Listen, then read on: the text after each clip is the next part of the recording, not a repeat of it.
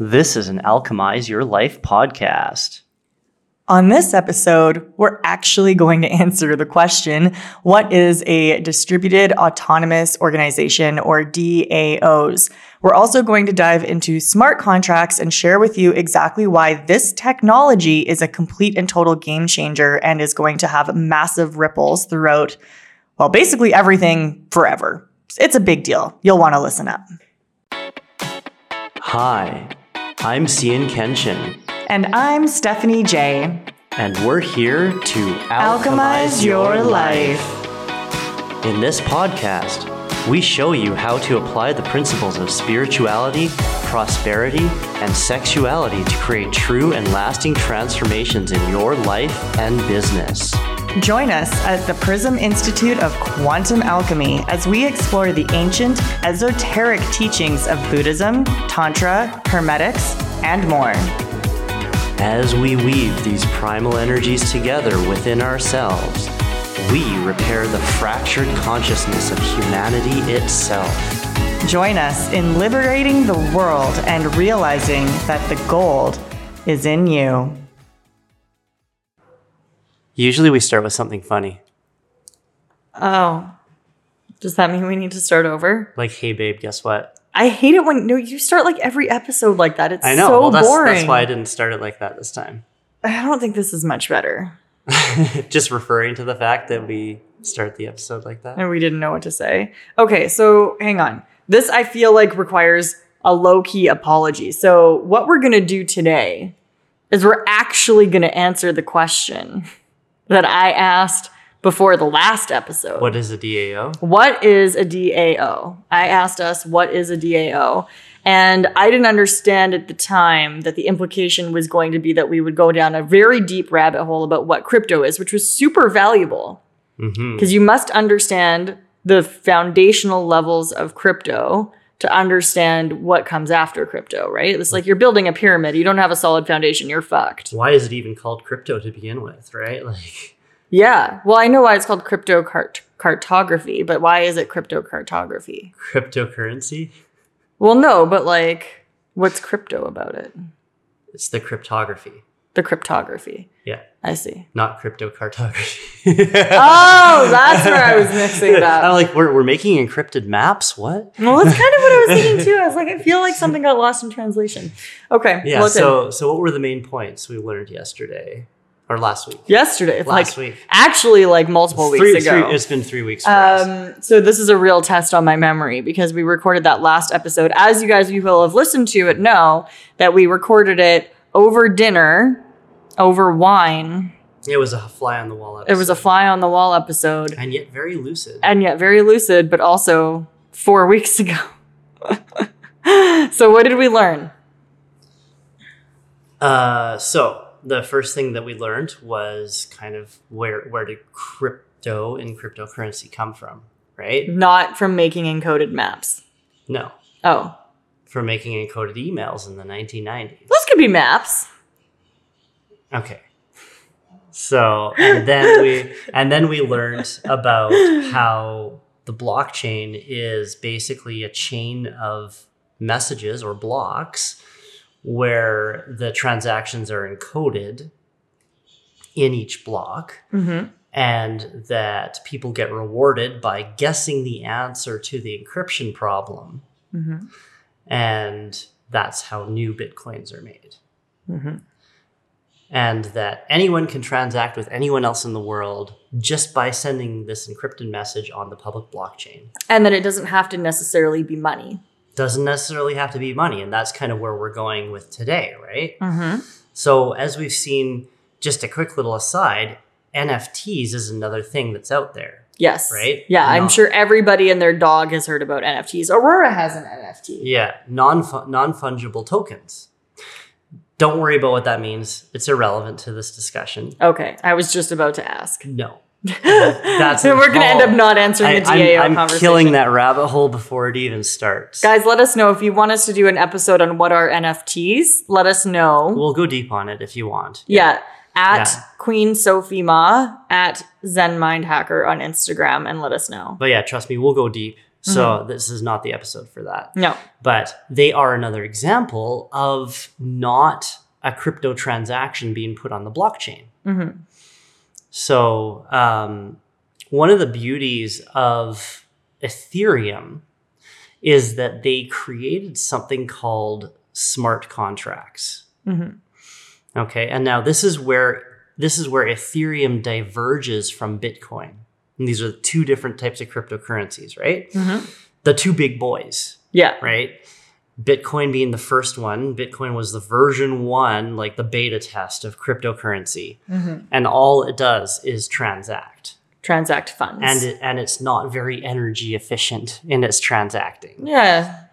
The first one usually isn't. Yeah, exactly. It'll get better. Yeah. They're putting up the Lightning Network and this other stuff, other layer 2 stuff to make it more efficient to transact. So it's not like $35 a transaction. Anyways, I digress again. Too much knowledge. Too much. So many questions. Yeah. I have so much to learn from you. Does that make me the grasshopper or are you the grasshopper in the analogy? There is no grasshopper. Oh. Well, that's less The fun. grasshopper is a lie. Well, that was a former episode and that was cake. Okay, bringing it back. Before I lose the thread here. So NFTs and DAOs are examples of technology built on top of Ethereum's smart contract language. Yeah. And smart contracts is the main like competitive advantage, differentiator, whatever you want to call it, that Ethereum has over Bitcoin. The guys who put Ethereum together basically modeled it after Bitcoin and basically said, oh, okay, well, we'll use this blockchain-based technology with this crypto technology. And, but we could actually, instead of just putting transactions in there, we could put in like this idea of a smart contract, which is a little piece of code that allows people to create distributed applications. And what that means is you put your code in one of the messages on the blockchain. And there's a feature or function in the Ethereum blockchain specifically where all of the computers who are taking part in mining contribute some of their processing power in exchange into not just the math problem, but into also executing these smart contracts. And so whatever code you put as a developer put into the smart contract, that code gets run on some computer somewhere in the world, and you don't really care where it gets run. It just gets run on the blockchain. And so it can do all sorts of things. Pretty much anything you can imagine. The type of smart contract that we're looking at today is called a DAO. Okay, which is a decentralized, decentralized autonomous organization. Yeah. I was trying to answer it. Also distributed autonomous organization was the one I was going to use. But yeah, it's both. Okay. It can be both. Okay. NFTs is just another example, just going back to why I brought that in, is another example of a use of smart contracts. Yes, understood. Saying there can only ever be one of these things and whoever owns it, basically, right? All those CryptoPunk NFTs, right? They're part of a smart contract called CryptoPunks. Anyways, DAOs. Okay, so somebody, and I don't know the history here, I don't know who this somebody is, came up with the idea, well, okay, if we can make these smart contracts and these smart contracts can transact on the blockchain, why couldn't we have one of these smart contracts own blockchain assets? And why couldn't we also have these smart contracts owned by other wallets on the blockchain? And couldn't we program into this DAO, smart contract, couldn't we program into it a set of rules to govern how the smart contract is allowed to transact and how it is actually governed? So just to be clear here, is this like, this isn't saying, hey, this is a set of rules for like a board of directors set of humans. This is like, here's how this piece of technology is going to operate. So it's like operating code. Yeah, you can imagine the DAO like a corporation. Yeah. That has a set of governance policies, bylaws, right? The bylaws of this like blockchain-based corporation are encoded in the blockchain, in the smart contract. Right. But I think the piece that's unclear here is like who's executing those rules? The blockchain. Okay. So like, what does that mean? So that means, okay, so you build your DAO, your virtual corporation, and you say it's allowed to have 3 shareholders, and you need a majority of shareholders to vote in order for it to transact. That contract becomes a DApp or distributed app, and it is executed on the blockchain. So somewhere in the world, some computers agree on the execution of the contract. Okay. Now, let's just take this very simple example, right? So let's say the Prism was a DAO. It would currently have 2 shareholders. So you would have a wallet and I would have a wallet, and those wallets would own the DAO. Okay. And then the contract would say you need 100% of votes in order to transact. So then I could propose to this DAO, I could say, hey, we should buy more Ethereum as part of the DAO. And then the contract would say, oh, hey, Stephanie, hey, Cian, you guys got to vote on this thing. And the way you vote is you use your wallet to sign your vote, and it becomes permanent record. So it becomes one of those messages, right? Right. But the message is attached to the smart contract. Your vote is like enshrined into the DAO, and everyone can see it. So they know how, so there's no hiding your votes. Right? So there's a lot of transparency here. Yeah, transparency is one of the key features of DAOs. Also, lack of hierarchy, right? It's literally a democratic system. So, I mean, maybe I'm getting a little off topic here, but the curious question, which we won't go into on this podcast episode, because today we're learning about how DAOs actually work. But my curious question to the community, to our community of listeners is, how do you feel about bringing true democracy into Bitcoin, into running an organization? Like, we've had many, many years of democracy now.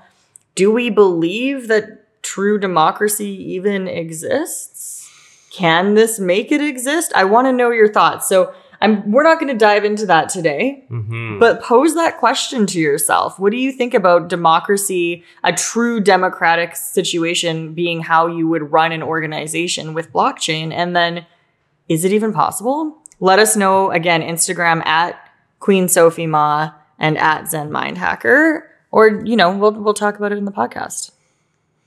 Yeah. So, I mean, like this technology is not going to solve a lot of the human problems, but it's going to solve a couple. Yeah. Like, it could definitely solve some of the corruption stuff if we started using this kind of tech for voting.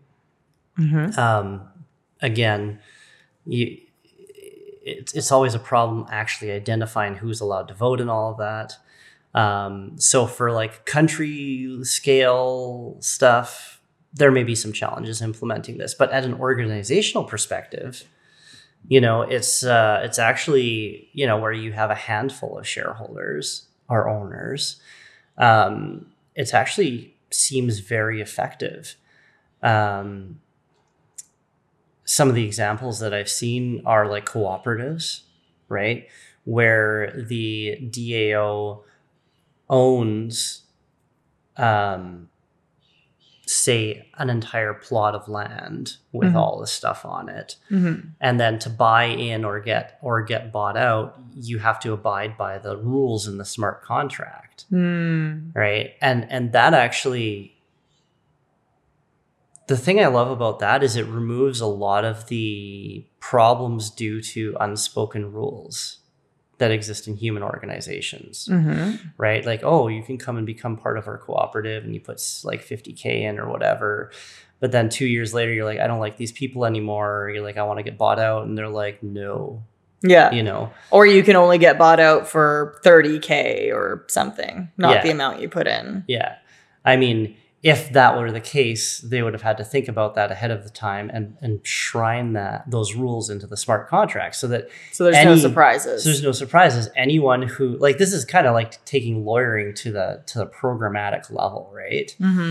So that anyone who gets involved in the organization is like, oh, okay, well, now I don't actually have to sue you. I just abide by the smart contract, right? And you also have to abide by it, because, you know, you set it up and now you have to like basically abide by what you say. And it's easy for me to get my liquidity back. One other example I just read about, which is just kind of blowing my mind a little bit, is this idea of a self-driving car. Okay. So imagine you had a DAO that owned a self-driving car, or say a fleet of self-driving cars. Okay, so I have an organization that owns a bunch of cars. Yes. Okay. A distributed autonomous organization that owns a bunch of cars. Yeah. Right. And we can talk about how they actually purchased those later. I mean, obviously there's some humaning involved in that. Yeah. But let's say it owns the car. So programmatically, it's connected to the car and it controls it. And the car and it communicate. The car is plugged into some sort of system like Uber, where it receives instructions on where to pick people up, where to drop them off.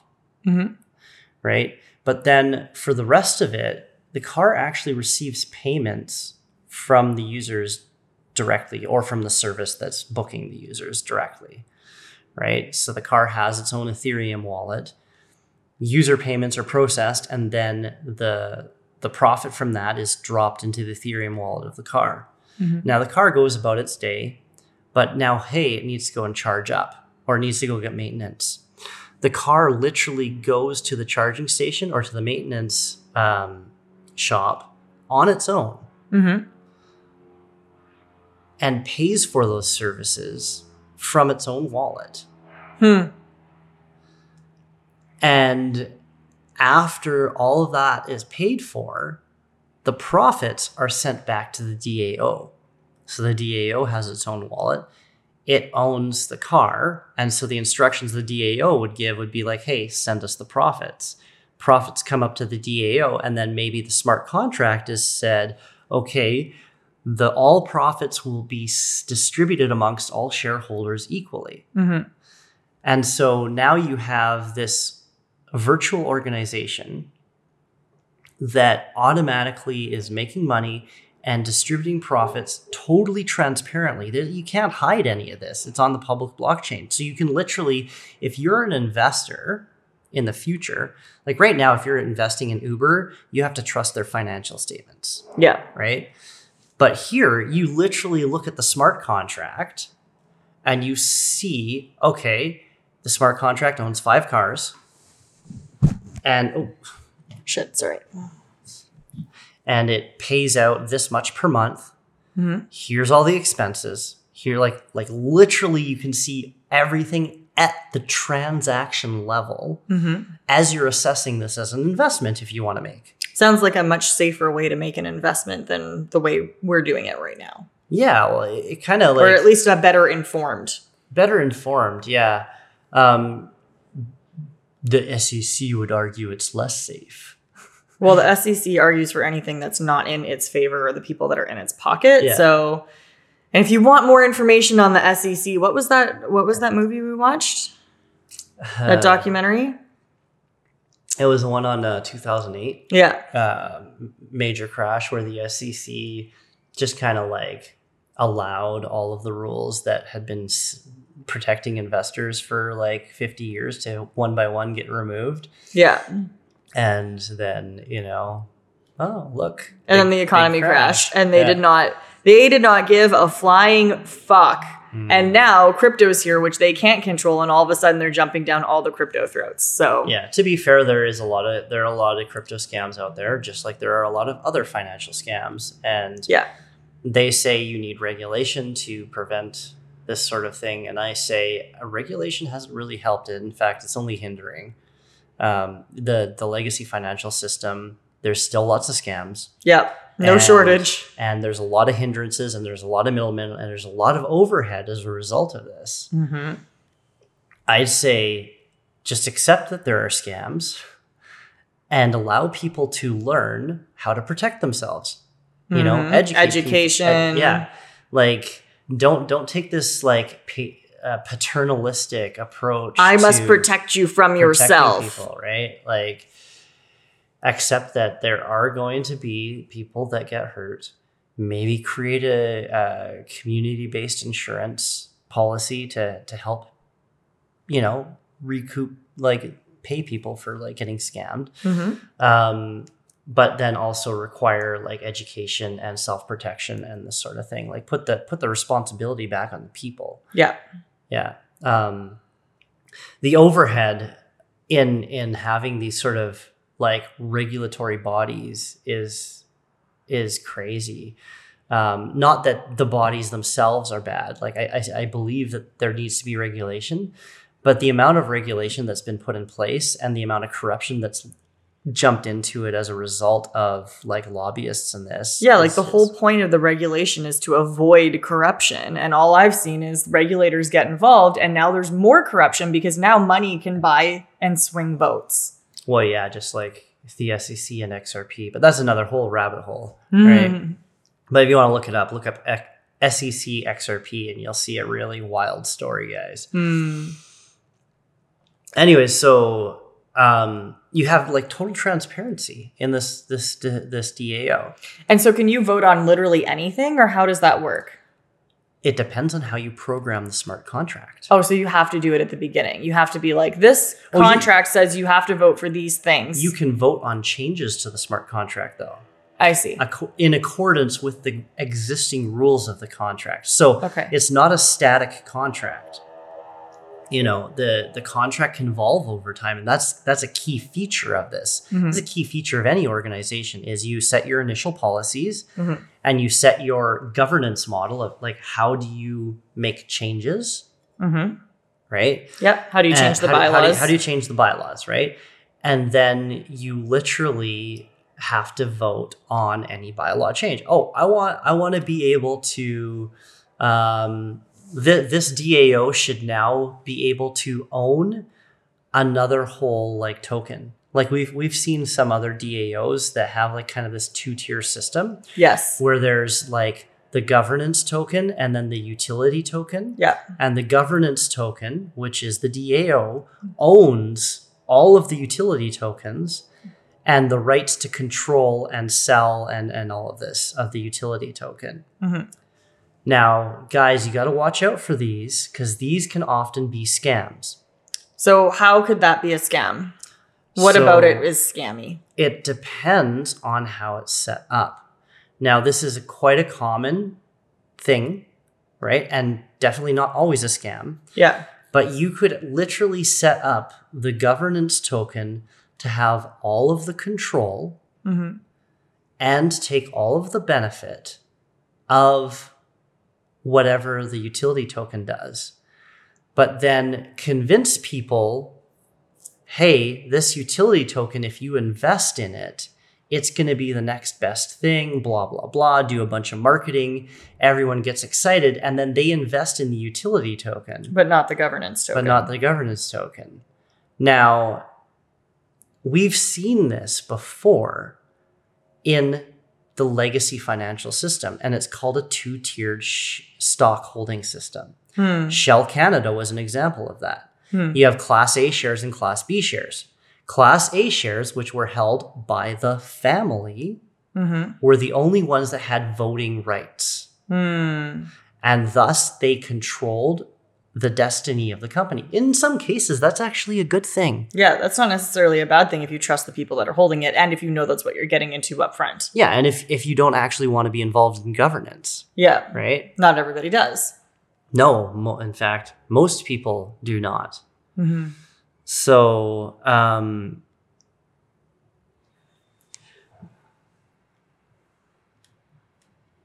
Shell Canada is an example of this kind of system. A two-tiered system. Two-tiered system where you have the governance token, the DAO, and the like Class B shares sort of idea of I just want to own a piece of the company, but I don't want to be involved in the governance. I don't want voting rights, blah, blah, blah.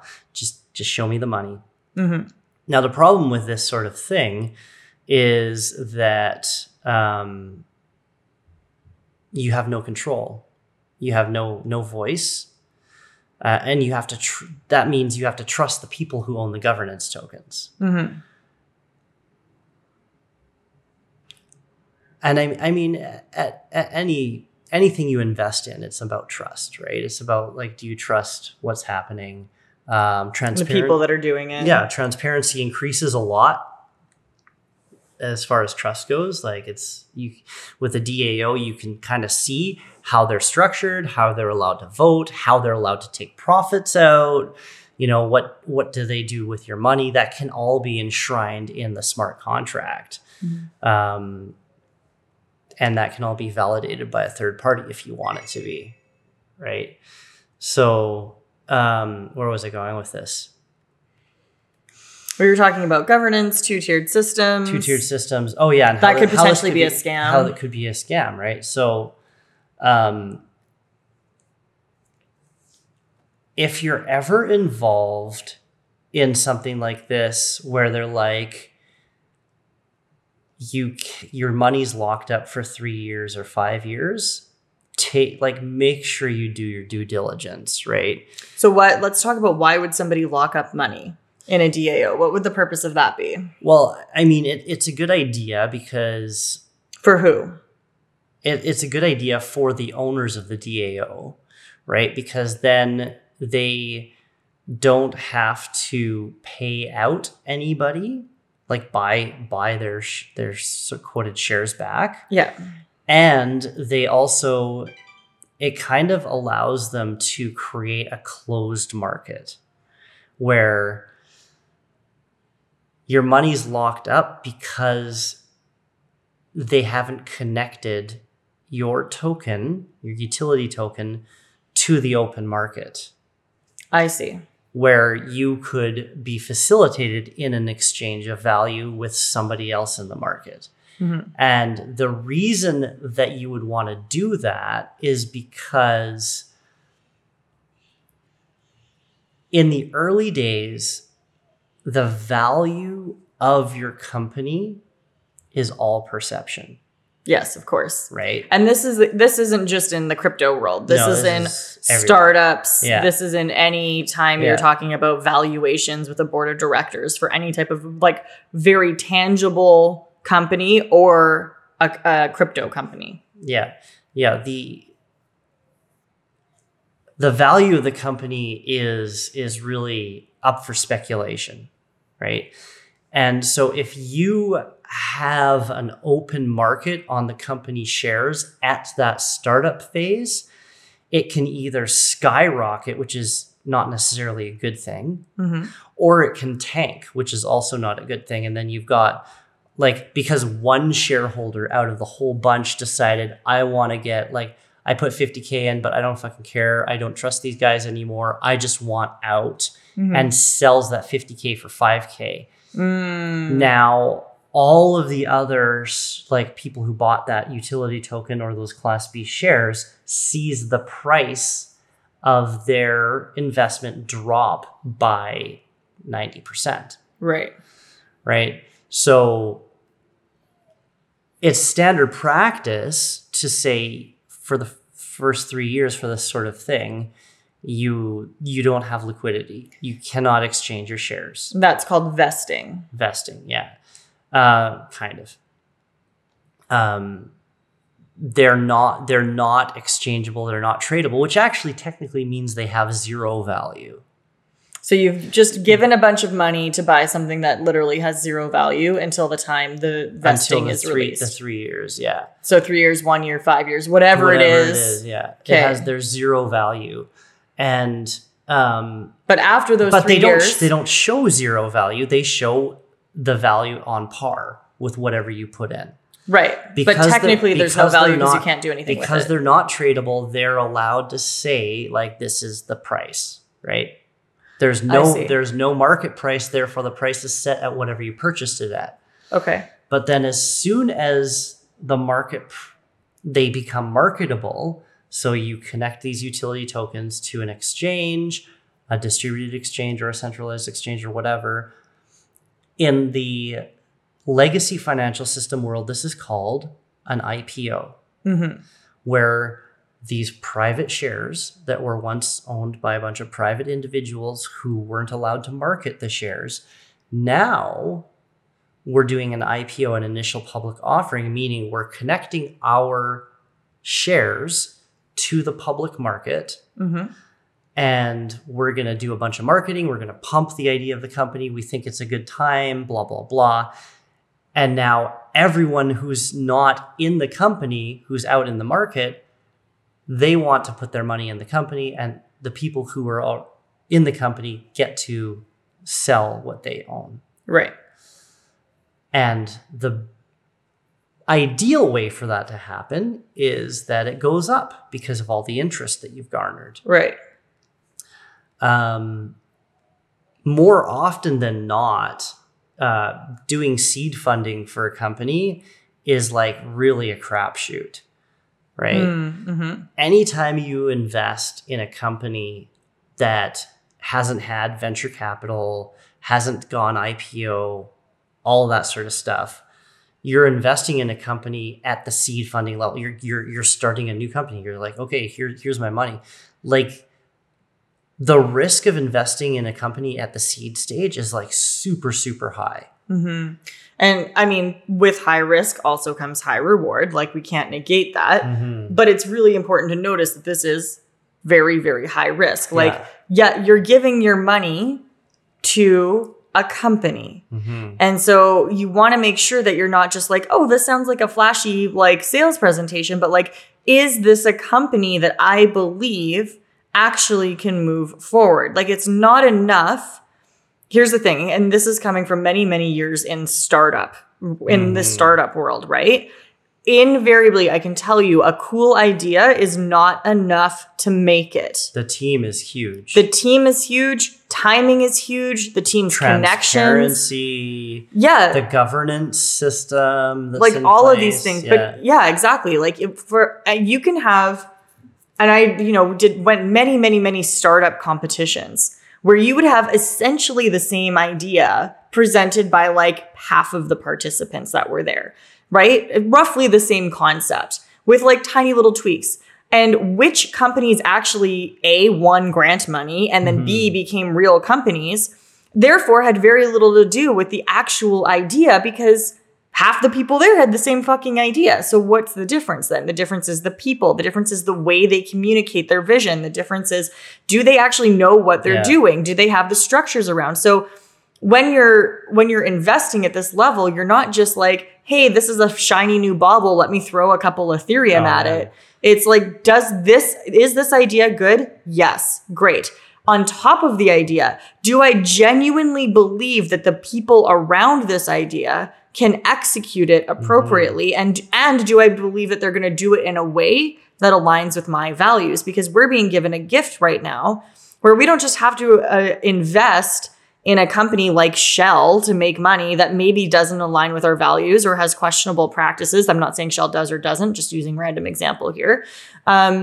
We can actually do that research, right? So we can say, do they check the idea box? Do I think this is a cool idea? Do they check the people and structure box? Do I think they're actually capable? And then even better, do I think they're going to do it in a way that aligns with my values? Because I guarantee you there's going to be at least 15 other companies out there doing the same thing with the same structure that is doing it in a way that feels good to you. Yeah, I mean, with like just an example of the Web 3.0 technology that's coming out, right? Yeah. Which is another whole rabbit hole, which I won't go down. Mm-hmm. Let's just say it's going to put the power of social media back in the hands of the people. Mm-hmm.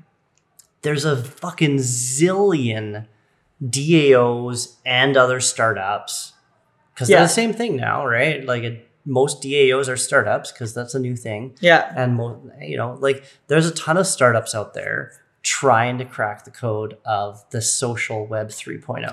Yeah, well, I mean, you can think of how many companies are out there just trying to figure out a new social media, the next TikTok or the next Instagram or the next Snapchat. You look at Gab and you look at all these other things like... Yeah. Anyways, we know the way the universe works is it pushes the ideas through anyone who's receptive to them. Yeah. Right. And that means like a good idea is good. Like a lot of people are going to be receptive. They're going to have the right skill sets. They're going to have the right connections. The universe doesn't care. It's going to push these ideas through the people who are ready. And it's going to push it through as many of them as it can because it knows, just like the way nature works. Evolution. If you look at how nature works, nature tries a bunch of different things, and then whatever survives is what sticks around. I mean, that's why you see like animals that have multiple offspring, right? You don't see like with humans, usually you have one offspring at a time. Yeah. But when you look at like reptiles, birds, like dogs, right? They're having multiple offspring at one time. Why? Because they're like, probably only one of them's going to make it. I have a 1 in 6 chance of them actually surviving. So you better believe I'm going to have 6 at a time so that one actually makes it. Yeah. So the salient point here is most of the DAOs you're going to be seeing right now as an investment opportunity, just translate that to startup in your mind. Yeah. My money's going away. I'm probably never going to see it again. Mm-hmm. Because I've invested in a lot of startups and 90% of them, I've never seen that money back. Yeah. Right. That 10% made returns that kind of like satisfied the other 90%, right? Yeah. And that's the thing is people talk about is crypto actually gambling and blah, blah, blah, blah, blah. And it's like, well, okay, everything's gambling, if you want to look at it that way. But it is a very high risk thing. You should not be betting your house on this DAOs. stuff. Seriously, specifically DAOs. Like cryptocurrency is investing. Yes. So you can abide by investment portfolio tactics. And if you want to know what those are, I have Crypto Masterclass. Mm-hmm. Go to theprism.org. It should be available in our energy bundle. We'll also link it in the description notes. Yeah. If you want to get into crypto, that is investing. Okay. DAOs is more like angel investing. Mm-hmm. Right? So in the legacy financial world, if you want to be an angel investor, you have to be a qualified investor. And you have to be willing to put down large amounts of money. An angel investor is not throwing $5,000 at something. No, God, no. No company would want an investor of only $5,000. Yeah. You want people with 10, 50, 100, $500,000, right? Because you want to keep your investor pool very small in those early phases because you don't want a lot of cooks in the kitchen. Yeah. Because again, these are, to go back to the original, these are governance equivalent tokens. So you have a say in the way the company goes. Do you want to have a say with 5 people or do you want to have a say with 500 people when you're building your product? Probably only 5. Yeah. So if you encounter a DAO where you're actually investing in the utility token, so you're part of the 500, not the 5, you got to be questioning that, right? Because that is likely a startup.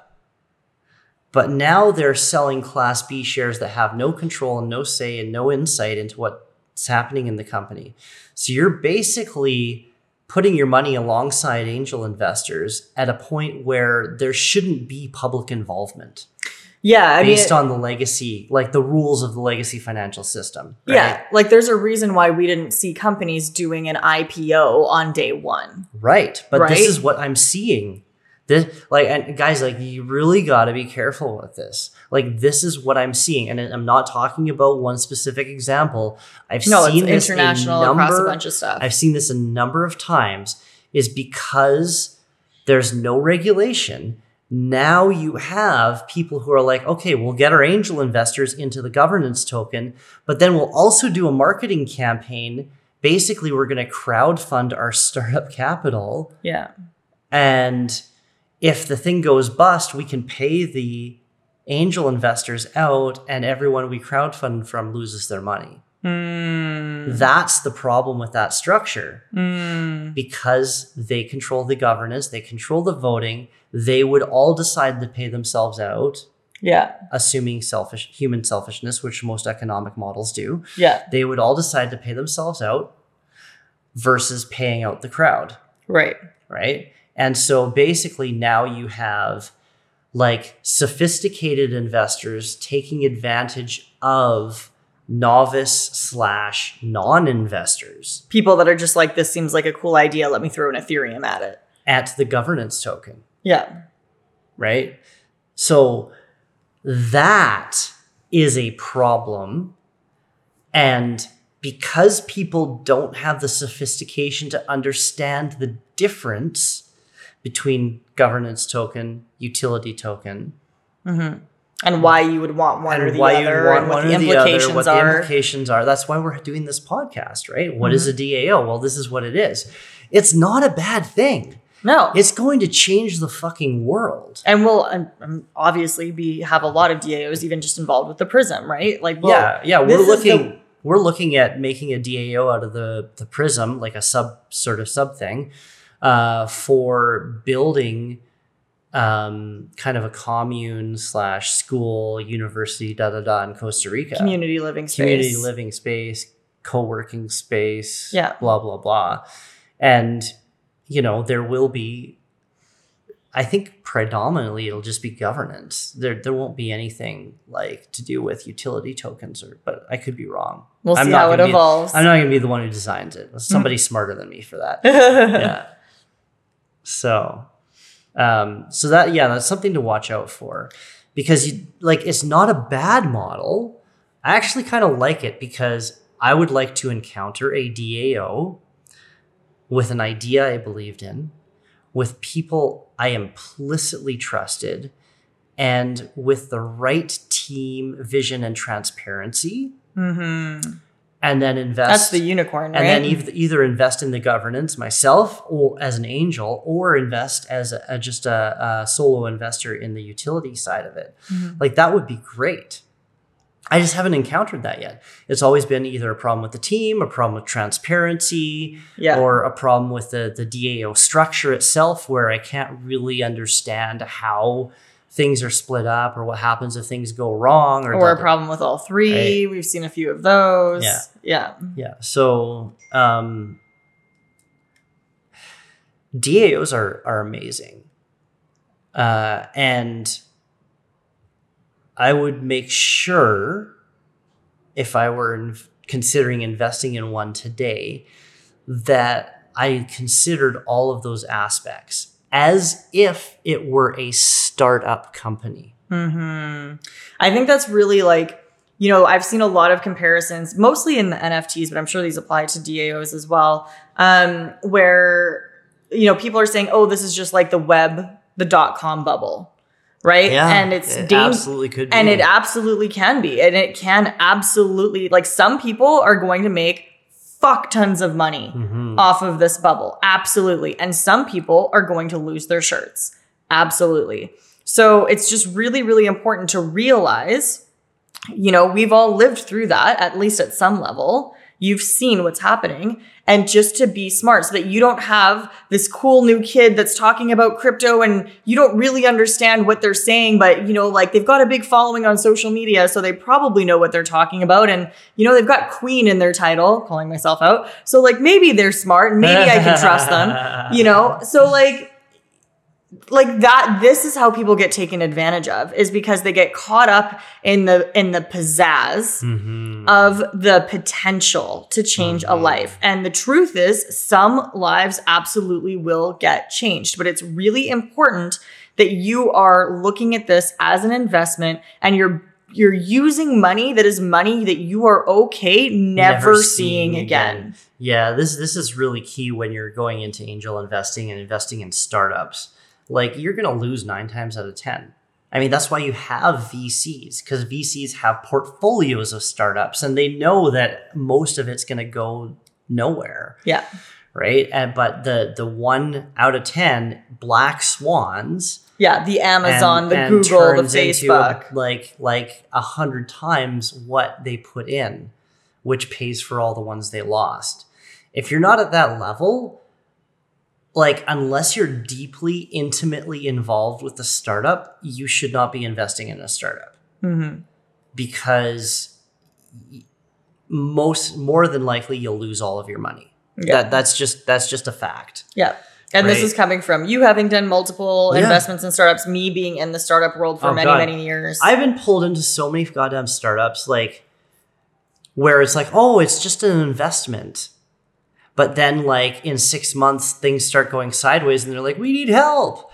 And I have to either decide to put more money in or jump in and take control of the company and then make it work. So is there a possibility of that happening with a DAO as well? Well, jumping in and taking control, they'd have to vote you in. Right. Which is usually what happens. I just berate them into voting me in. Well, for you, but we're talking about regular situation here, not you. Vote me in, damn it. For the average person who doesn't want to go in at that level. Who doesn't want to go in, like, is there a possibility of, hey, you gave us 1 Ethereum, that's locked up for 3 years. Oh shit, we ran out of money. Now you have to give us more Ethereum, or we go under and you lose your first Ethereum. And yeah, absolutely. And depending on the rules of the DAO, going under may even mean paying out our angel investors and fucking you. But it all depends on how the code is written, right? So if you've read the code or had it audited, or you've just trusted what they've told you about the code. Right. Or even knew to ask that question. Or knew to ask the question. Right? Like they can write whatever into the governance of the contract. Right. Yeah. And I guess the piece there too, like when we're talking a little bit about buyer beware here, as far as DAOs and how amazing they are, but also how they can be taken advantage of, like, pay really close attention. And this is the same advice, again, even with a startup. If you're looking to invest in a startup, pay very close attention to the way questions are answered. Oh, yeah. Are they being answered directly? Open, honest, and vulnerable. Open, honest, and vulnerable. Or are they being kind of like deflected? Is it clear that maybe they don't have answers? Like, we've seen examples of when... Do they shut down the open question forum temporarily while they deal with the problem person? Yeah. And we've seen this, you guys. We've seen like invite-only friends and family communities that are built up to like sell this, like what sounds like a really cool idea in a DAO structure. And then everybody's like, oh my gosh, this is amazing. This is great. 1 Ethereum, 12 Ethereum, 20 billion Ethereum. But then the second one person comes in and is starting to ask intelligent questions that are very important questions from an investor profile perspective, the entire chat gets shut down and that person gets booted out. And then they come back and like, everything's fine. Yeah. And so then again, you have to question, like, if this is a legit company, why can't you answer legit questions? Why do you need to shut down the chat and then go back into like, oh, sorry, we're just having a concert where everybody loves, like, it's like they're trying to keep you guys attached to the emotional feeling of possibility, which is amazing, but that's also how we get taken advantage of. Well, yeah. And guys, you've got to ground it in reality. You're investing in a startup. Yeah. You're going to lose your money. Yeah. Unless you're an insider, unless you happen to hit the 1 out of 10, or actually it's probably like 1 out of 100, right? Like in this space, right?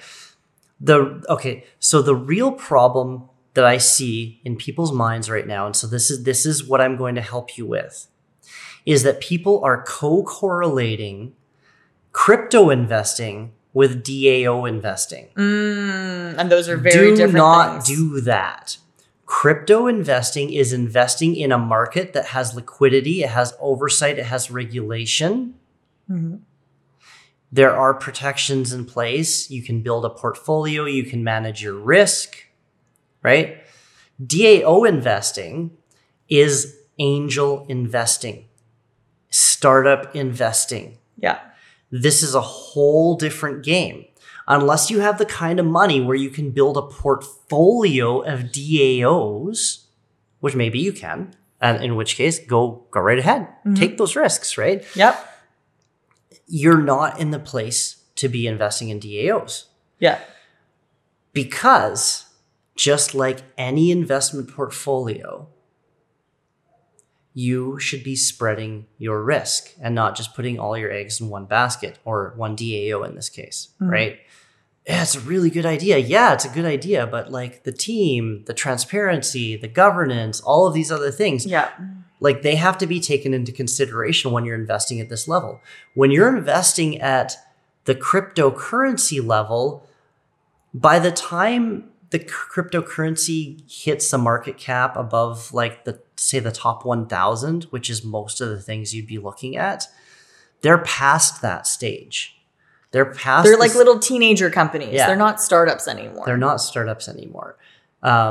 There's still a lot of value to be had in investing in those.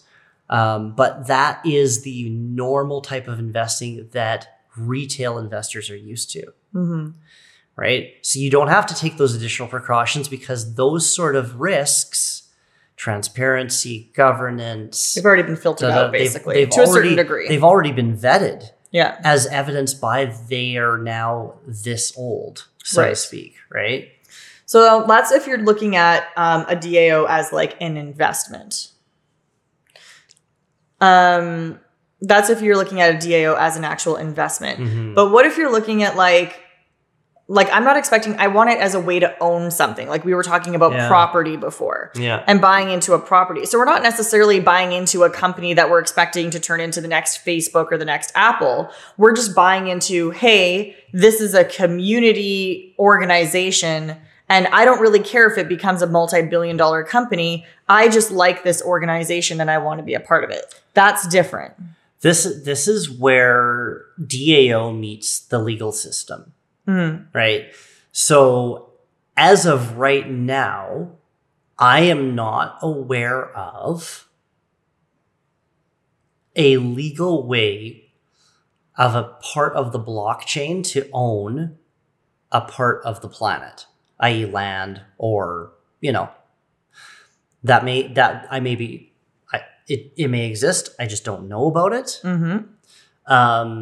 I know people are selling NFTs of Mars and stuff like that.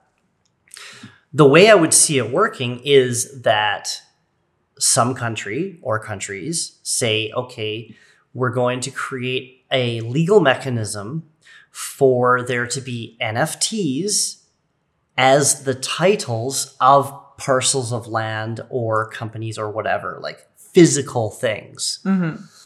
And then if you buy this NFT, it literally gives you the title of the land. Then the DAO could own the NFT, which actually has title to the land enshrined in the legal system of the country. Just kind of how you have property ownership here, right? Where the corporation owns shares into a house in Costa Rica.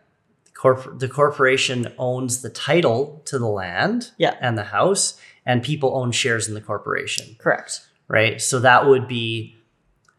Your wallet owns shares in the DAO, which owns an NFT of the parcel of land, which is connected to the title of the land in the legal system somehow. Right. That bridge between the legal system and the virtual blockchain ownership structure system does not exist as far as I know. That doesn't mean people haven't found workarounds where they've created corporations which own the legal title of the land and then issued ownership in the corporation via NFT or DAO, and enshrined inside the corporate bylaws that that's actually a thing that happens. That's totally possible. Again, I haven't encountered it yet. But it's more likely than the country's doing all the work. Yeah. So what you guys are seeing here is that there's a lot of potential here. We are literally just like when the internet was first being created and people were like, oh my God, look at all the cool things. Like I can make MySpace, I can make torrenting, I can make a bajillion different things. We are at that precipice right now with Web 3.0. We get the luxury of watching and seeing how it's going to evolve. And there's no limit to what a DAO can restructure. Oh my God. There's literally no limit. So this is a really cool opportunity to sit and watch with like curious eyes at the way the world unfolds. Because the world is going to look so different in 5 years just because of DAOs. It's going to be crazy. I can't wait to meet the person who's going to architect the Prism DAO. Yeah. It's certainly not me. It's not you. It's definitely not me. Is it you? Send us a message. team@theprism.org. We want to meet you. All right. Lightbenders. That is it for today. I hope we didn't completely melt your brains with all of that DAO talk. If you have questions, as always, hit us up on Instagram @ZenMindHacker, @QueenSophieMa. We would love to see your questions, thoughts, and theories on DAOs in the future. Love you guys. Bye. We are so grateful that you decided to hit play on today's episode. If anything in this episode has inspired you or helped you transform your life, make sure to let others know by sharing a review on Spotify or iTunes so we can keep our community growing. We absolutely adore giving away free gifts. Send us a screenshot of your review to team@theprism.org to receive a special meditation from us as a gift of gratitude. We absolutely cannot wait to connect with you in the next episode. Between now and then, don't forget to visit our website at theprism.org, and remember, the gold is always in you.